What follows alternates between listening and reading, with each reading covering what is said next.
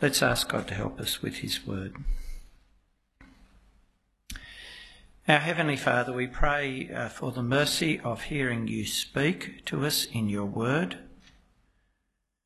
We pray for understanding, but most of all we pray for grace to put what we hear into practice so that we can live the lives of your children and persevere. Help me to speak your word truthfully and clearly. In Jesus' name, amen. The Christian race, this life of persevering faith in Jesus, is for many quite a marathon. And in a marathon, you expect to get more tired as you go on. You expect to get sore, for there to be more wear and tear, for any weaknesses to be magnified, any niggles to grow into full-blown injuries. But what if there was a way of running that actually allows you to get stronger, fitter as you went on?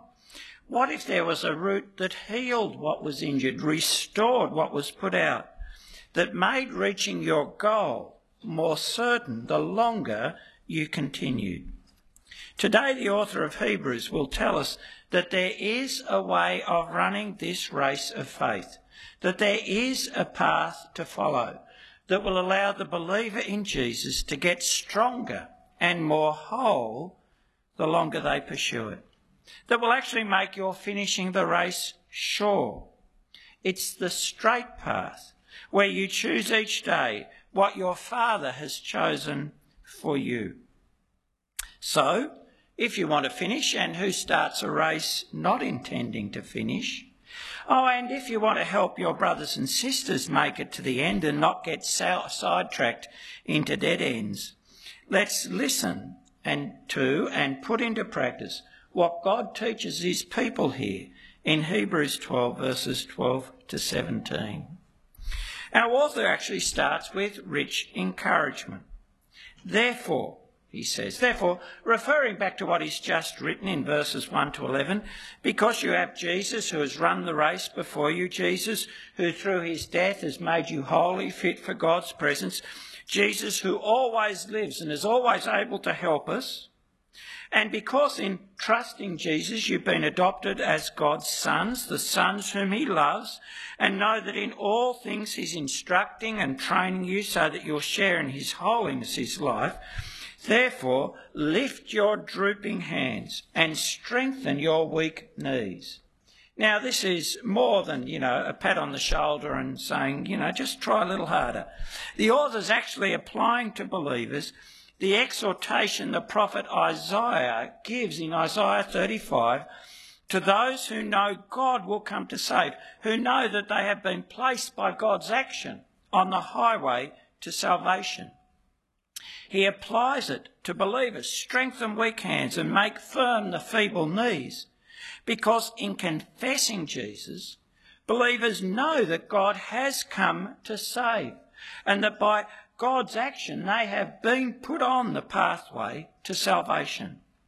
And in applying Isaiah's words to believers, he's saying that this race of faith is the way that will bring you to Zion, the heavenly city, to live in the presence of God, at peace with him forever. And he's saying that even though the race might be hard now, it is the way to everlasting joy. The ransomed of the Lord shall return and come to Zion with singing. Everlasting joy shall be upon their heads. They shall obtain gladness and joy, and sorrow and sighing shall flee away. Now think about that for a moment. No matter what your grief now, whether it's sorrow for hopes unrealised, for that relationship or that child you never had, for losses that came too early, for the frustration of being tripped up in sin, or grief of seeing those you love damaged by sin, their own folly or that of others, or even your own. Or even if you're experiencing the grief of enduring God's discipline, no matter what your grief now, ransomed by the death of Jesus, this race of faith is the way that you will come to gladness and joy, that you will actually come to a time when sorrow and all regret will flee away, be no more. So he says, don't be weary or give up. Lift your drooping hands and strengthen your weak knees. And because you're a son, because God has addressed you as my son, the path you are to give yourself to travel is this level path that heals, the path of sons. Make straight paths for your feet, so that what is lame may not be put out of joint, but rather be healed. Now he's continuing the picture to picture the Christian life as a race. And when you're running, the rough path that's uneven and full of jagged stones, that bruises and twists the joints and aggravates injuries. By contrast, the level and smooth path, the straight path, well, that's the path that allows you to get stronger as you go along. There's no aggravation, just strengthening as your muscles tone and you get used to that steady, even pace. But talk of a level and straight path also comes, as you've heard, from Proverbs 4, where the father is exhorting the son to choose the wise path, the path of the fear of the Lord, the path you give yourself, where you give yourself to wisdom and what is right, and reject the path of the wicked.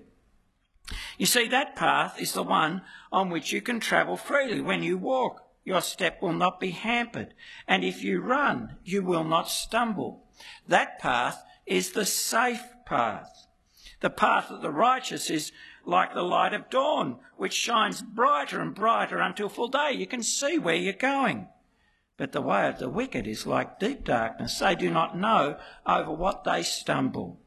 And that path, the level path, is the path that will bring you to your goal, and all your ways will be sure. The straight path, the healing path for a believer is, Proverbs 4 tells us, where you give yourself to what God wills for you, walking in the fear of the Lord, choosing what's right. This healing path is the path of sons who listen to their father's instruction, who choose the way their father has chosen for them. And so to keep running well in the Christian life, you actually need to give yourself to what God teaches you is his way, his will for his people. But what in particular here does our author highlight as the holy God's will for his sons, the way of life he has chosen for those who trust in Jesus? Strive, he says, for peace with everyone and for the holiness without which no one will see the Lord. A life of peace and holiness is the straight, the healing path. And we should strive, it says, for peace and holiness. And strive has the sense of pursue, chasing after peace and holiness with the same kind of determination a hunter pursues his quarry. And so trusting Jesus isn't a matter of ticking a box and thinking, well, now I've got eternity sorted and I can just get on with pursuing, well, my own interests. No. Believers are to long for what God wills for us, to chase after it. Seeking peace and holiness is to direct each day of our race of faith. And there should never be a day when we deviate from their pursuit. But what's the author thinking of when he speaks of peace and holiness? What's the content of these ideas? Is peace just avoiding conflict with others? Is holiness, well, what is holiness? A sanctimonious air? A kind of otherworldliness? What's peace and holiness? Well, to understand peace and holiness, we need to go to the Old Testament, because what's been true of the whole book of Hebrews is especially true of verses 12 to 17. Each verse only yields its sense when we turn to the Old Testament. So let's think about peace. Now, the absence of conflict is good. It helps us in the race because there are few things as tiring as conflict. But peace is bigger than the absence of conflict. The author here is thinking of Old Testament peace, which is summed up in that word that the Hebrews use, shalom. This is the peace that is a well-being that comes from the God of peace. It is well-being in the wider sense that embraces ideas of rest, safety, freedom from care and fear, trustful relationships. There is wholeness and contentment in this peace that the God of peace gives his people. And this is a peace believers have already come to experience in believing the gospel. Remember what Paul says? Justified by faith in Jesus, we have peace with God. So peace starts now and will be fully and finally realised in the new creation. It is as those who know peace with the God of peace that our God now commands us to seek peace with everyone. This is a command. When you understand what peace means, it's actually telling us to look out for, to seek the well-being and prosperity of your neighbours in all your dealings. Seeking peace, yes, it should start particularly with seeking the well-being of your brothers and sisters in Christ. You're to seek their good and good relationships with them, and if conflict arises, and conflict in the Christian community can be so discouraging and energy sapping, and if conflict arises, we're to seek peace by seeking reconciliation. You see, to seek peace is actually a call to put on the meekness and the gentleness of Christ, to have that mindset that Paul says is Christ's mindset in Philippians, the mindset that he showed in humbling himself to come to the earth to die for us so that he could pursue our good. It's the mindset that does nothing from rivalry or conceit, but in humility counts others better than ourselves. We are to pursue peace by being Christ-like in the Christian community.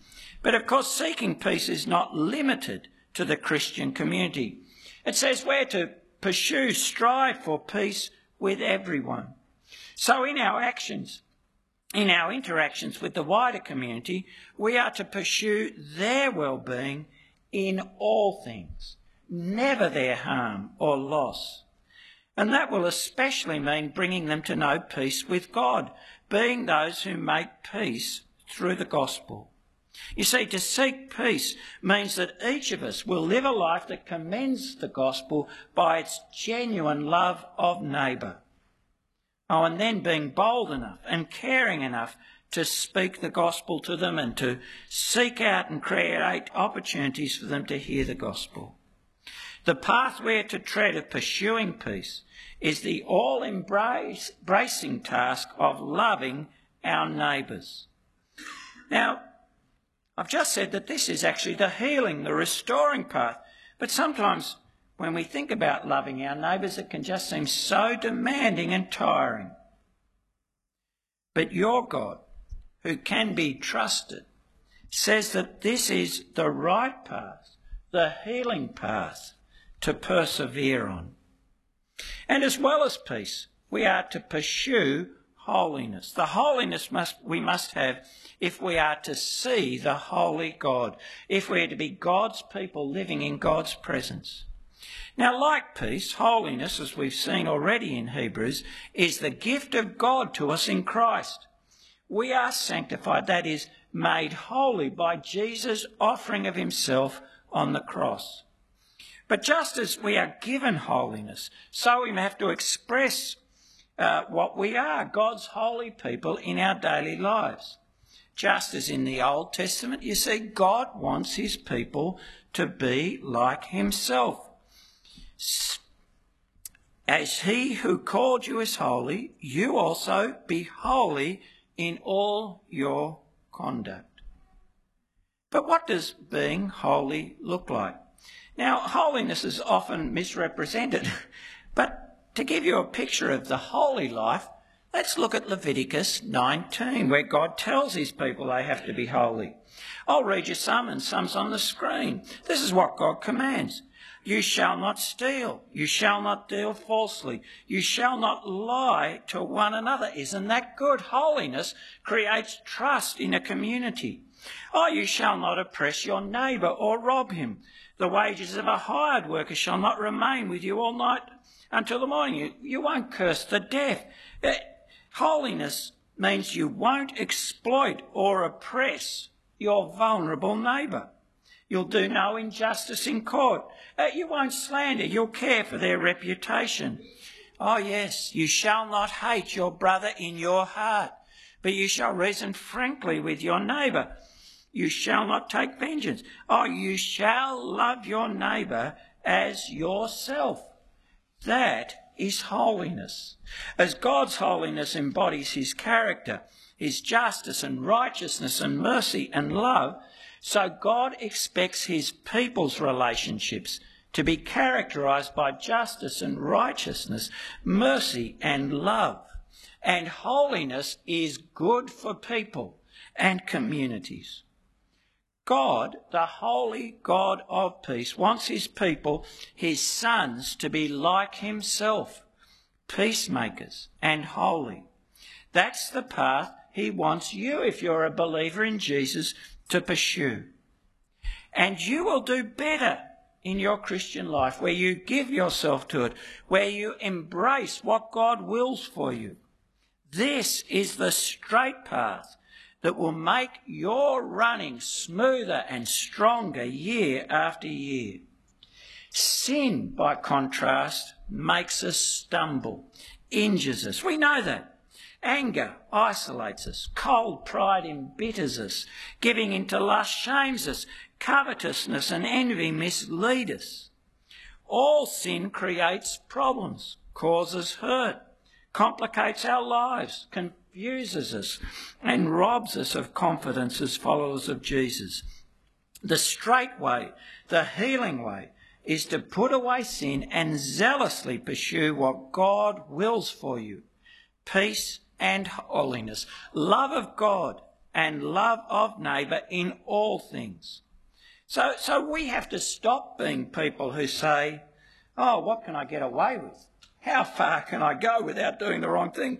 How close can I stand to the fire and not get burnt? No, we actually have to become people who say of everything we do, does this please Jesus? Will this delight my holy heavenly Father? So as you hear that this is the way of healing, the way that will sustain you to the end, ask yourself, how have you pursued peace and holiness this week past?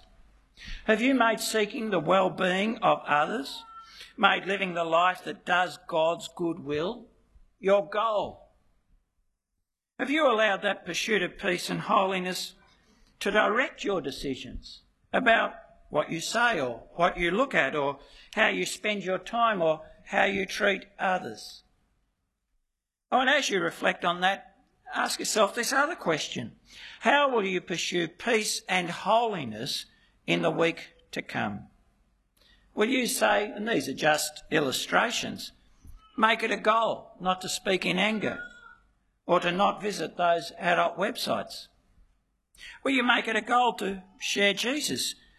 Will you give up some time to thinking about how you can do good to others?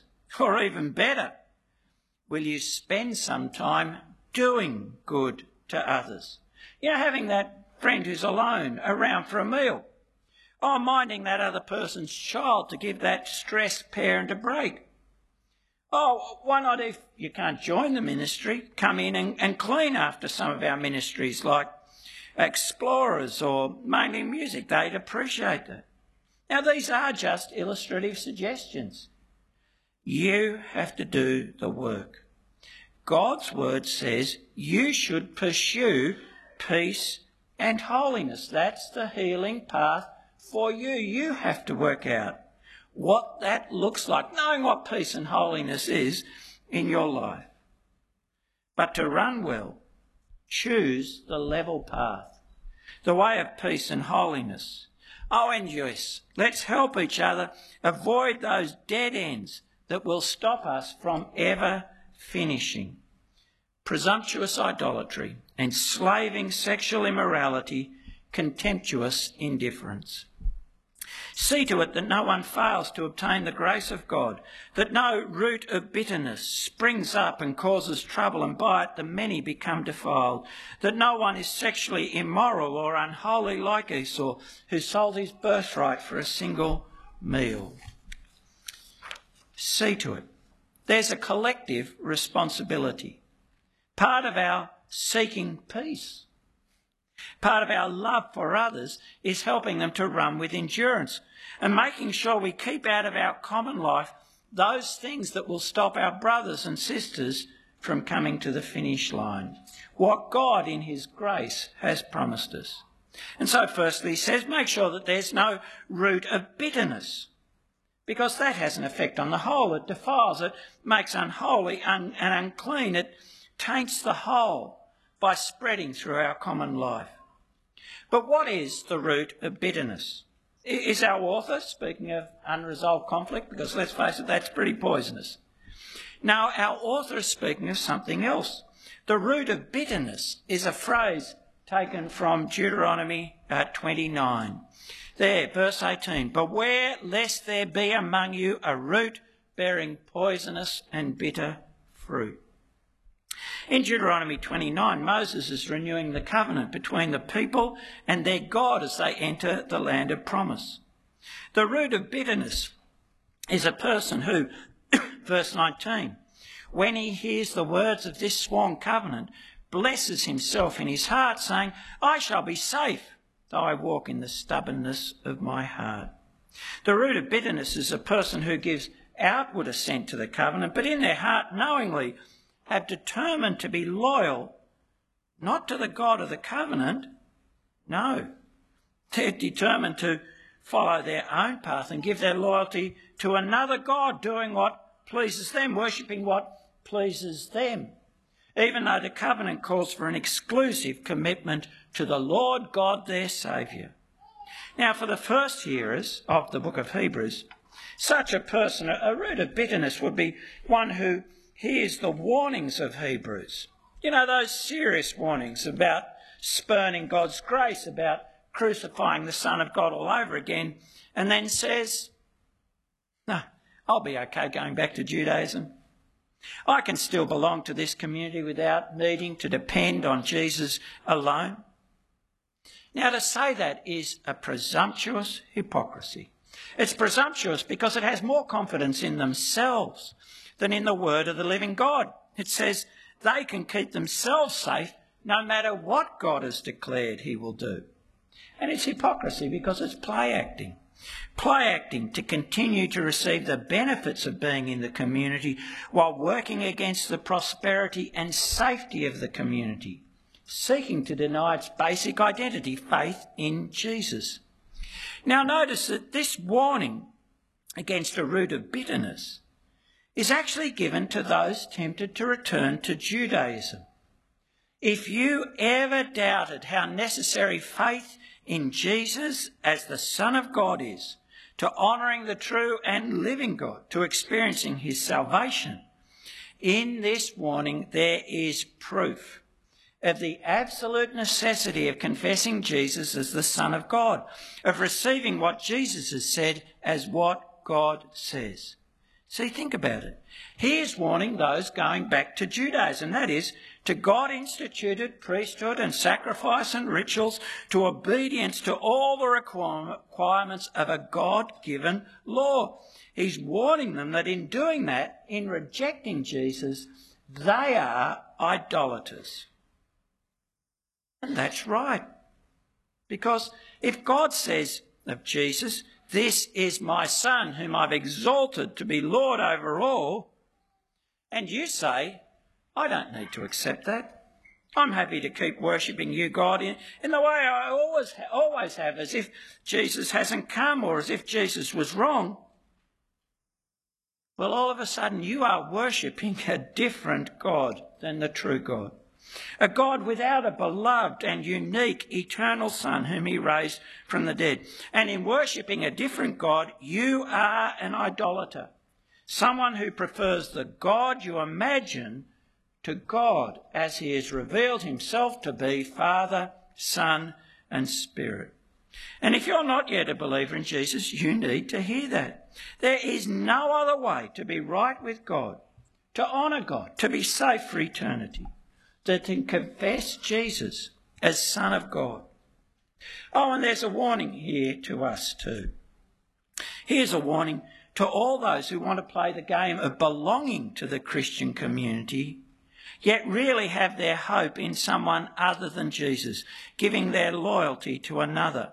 Oh, that's not someone who sits amongst us and knows they don't yet believe. In a sense, they're in an honest position. They know. And maybe they know they need to change. No, this is somebody who wants us all to think that they're a good, dinky-die Christian, yet really have their hope in someone other than Jesus, giving their loyalty to another. Well, if you think you can be involved with and belong to God's people on your own terms, on some other basis than confessing Jesus as Lord, so that you don't need to listen when he calls you to seek peace with all, to forgive, to pursue holiness, to meet with his people, if that's what you're thinking, God is warning you here that he knows your heart and he will judge you. And actually, God is telling all of us that we must not tolerate that kind of presumptuous hypocrisy, for it will certainly defile our common life, infect it, and make it unacceptable to God. And just as we have to make sure that there's no presumptuous hypocrisy, so we have to prevent people losing their way through sexual immorality. No one, he says, is to be sexually immoral.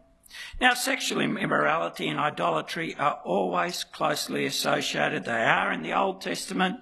Say, for example, Numbers 25, where on Balaam's advice, the Midianite women seduced the Israelite men to lead them away from the Lord. And that connection is true in the time of the first churches, as you can see in Revelation 2. And the connection's all true today. You see, God has said that the sexual union he has created to enrich our life is only to be practiced in the permanent, exclusive union of a man and a woman in marriage. If you want to find sexual expression in some other context, casual liaisons outside marriage, visiting prostitutes, or in sexual activity with someone of your own sex, and if you want to feel good about that sexual expression, want it endorsed and celebrated, then you will have to get another God than the God who has revealed himself in Jesus. You'll have to get another God because you're making plain by your persistence in that sexual immorality that you do not trust the God of Jesus to command what is best for you, that you don't believe his promises to keep and provide for you. We have to help each other not to be seduced into sexual immorality, because once it gets a hold on people, it is a powerful hold. And so we should be truth tellers to each other. You know, the truth we should be saying to each other. Life is not about having a great sexual experience. You are not your sexuality. Fulfillment is not having a perfect marriage. You do not lose if, like your Lord, you die a virgin. No.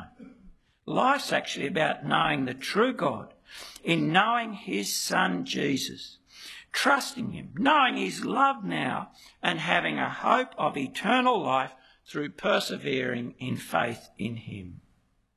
And just as we mustn't be sexually immoral, so we must not be unholy like Esau, who sold, it says, his birthright for a single meal.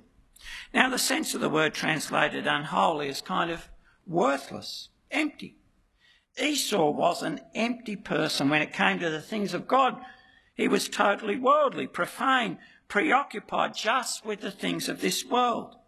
And the evidence of this, says our author, is the way he treated his birthright. Now, the author is referring to the account in Genesis 25. Esau was the son of Isaac, who was the son of Abraham, and he was the twin brother of Jacob. But Esau was the eldest son, and as such he had a right to inherit above his brother. And as the grandson of Abraham, his inheritance was not primarily lands or flocks or silver or gold. It was relationship with God, inheriting the blessing of God in the covenant God had made with Abraham and his descendants, where God had committed himself, promised to be their God and to give them the land of Canaan and to bring blessing to the world through them.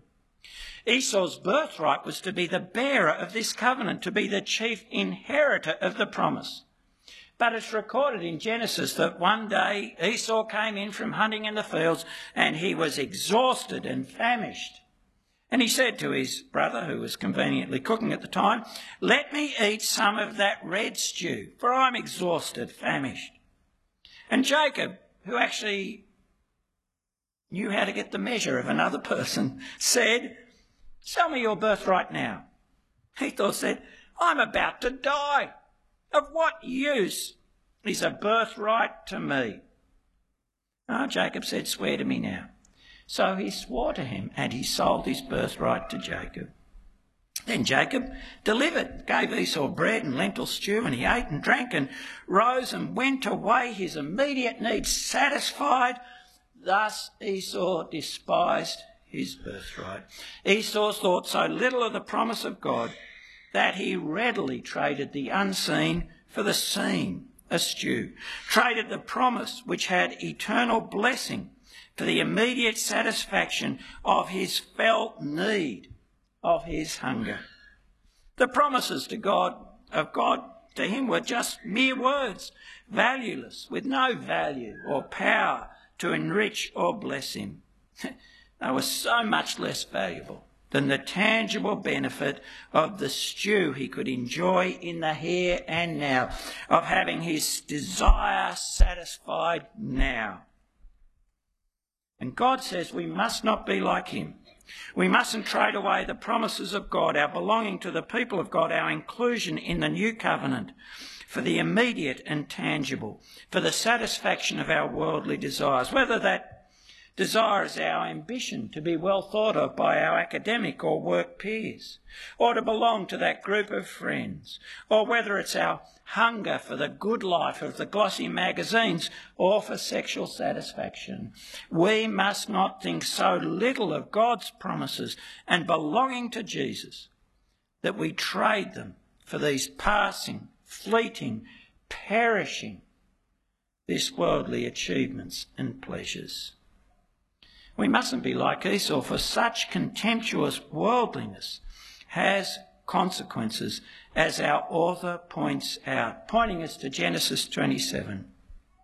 For you know that afterwards, when he desired to inherit the blessing, he was rejected, for he found no chance to repent, though he sought it with tears.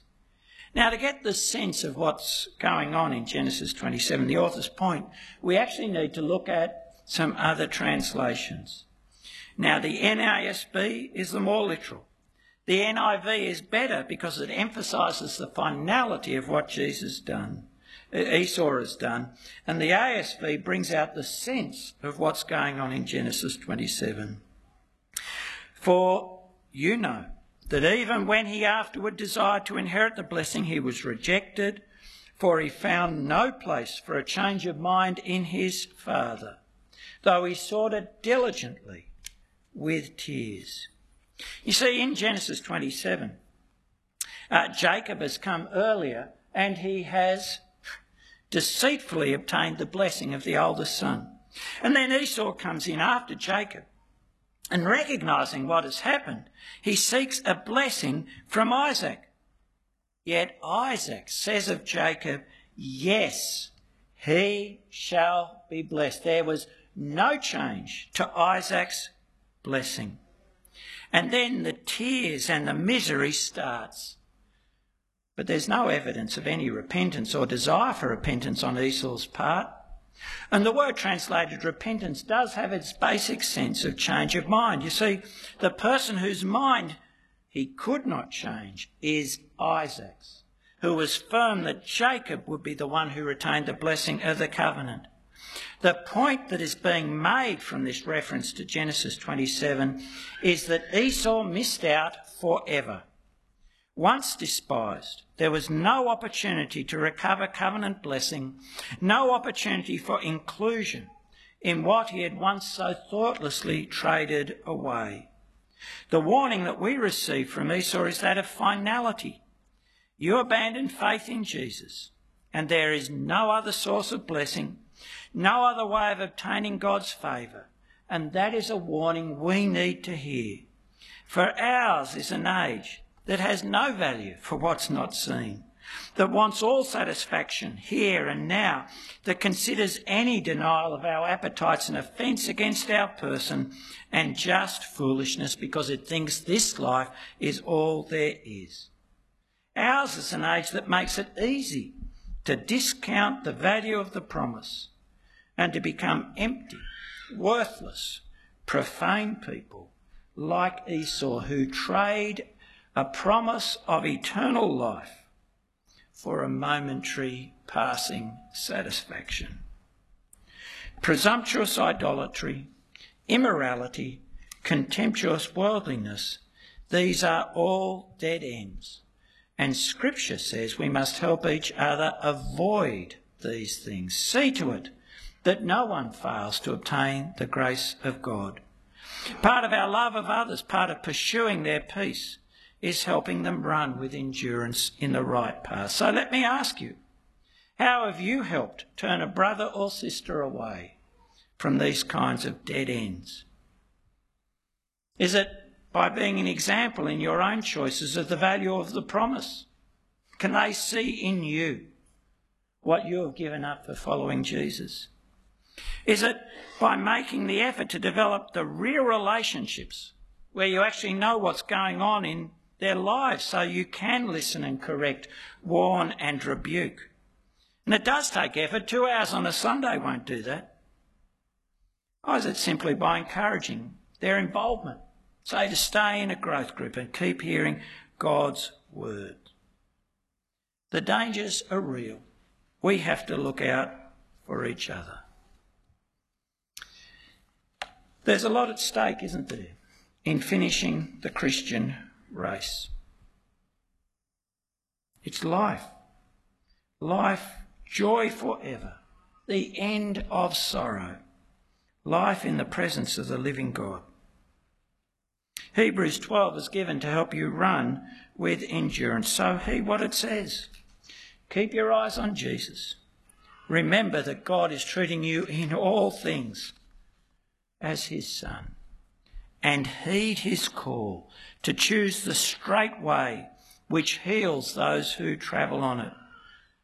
So give yourself to pursuing peace with all and the holiness that is God's will for you. And give and accept the encouragement and admonition that will keep us from pursuing those dead ends. Be determined to run every day the race of faith and so come to share in the life of God. Let's pray. Our gracious Heavenly Father, help us, we pray, to be hearers who do. Give us such a trust in you that we think that doing your will is the way that will heal, bring us wholeness and bring us to what you have promised. And so we pray, Father, help us to be people who seek peace and pursue holiness. We ask this in Jesus' name. Amen.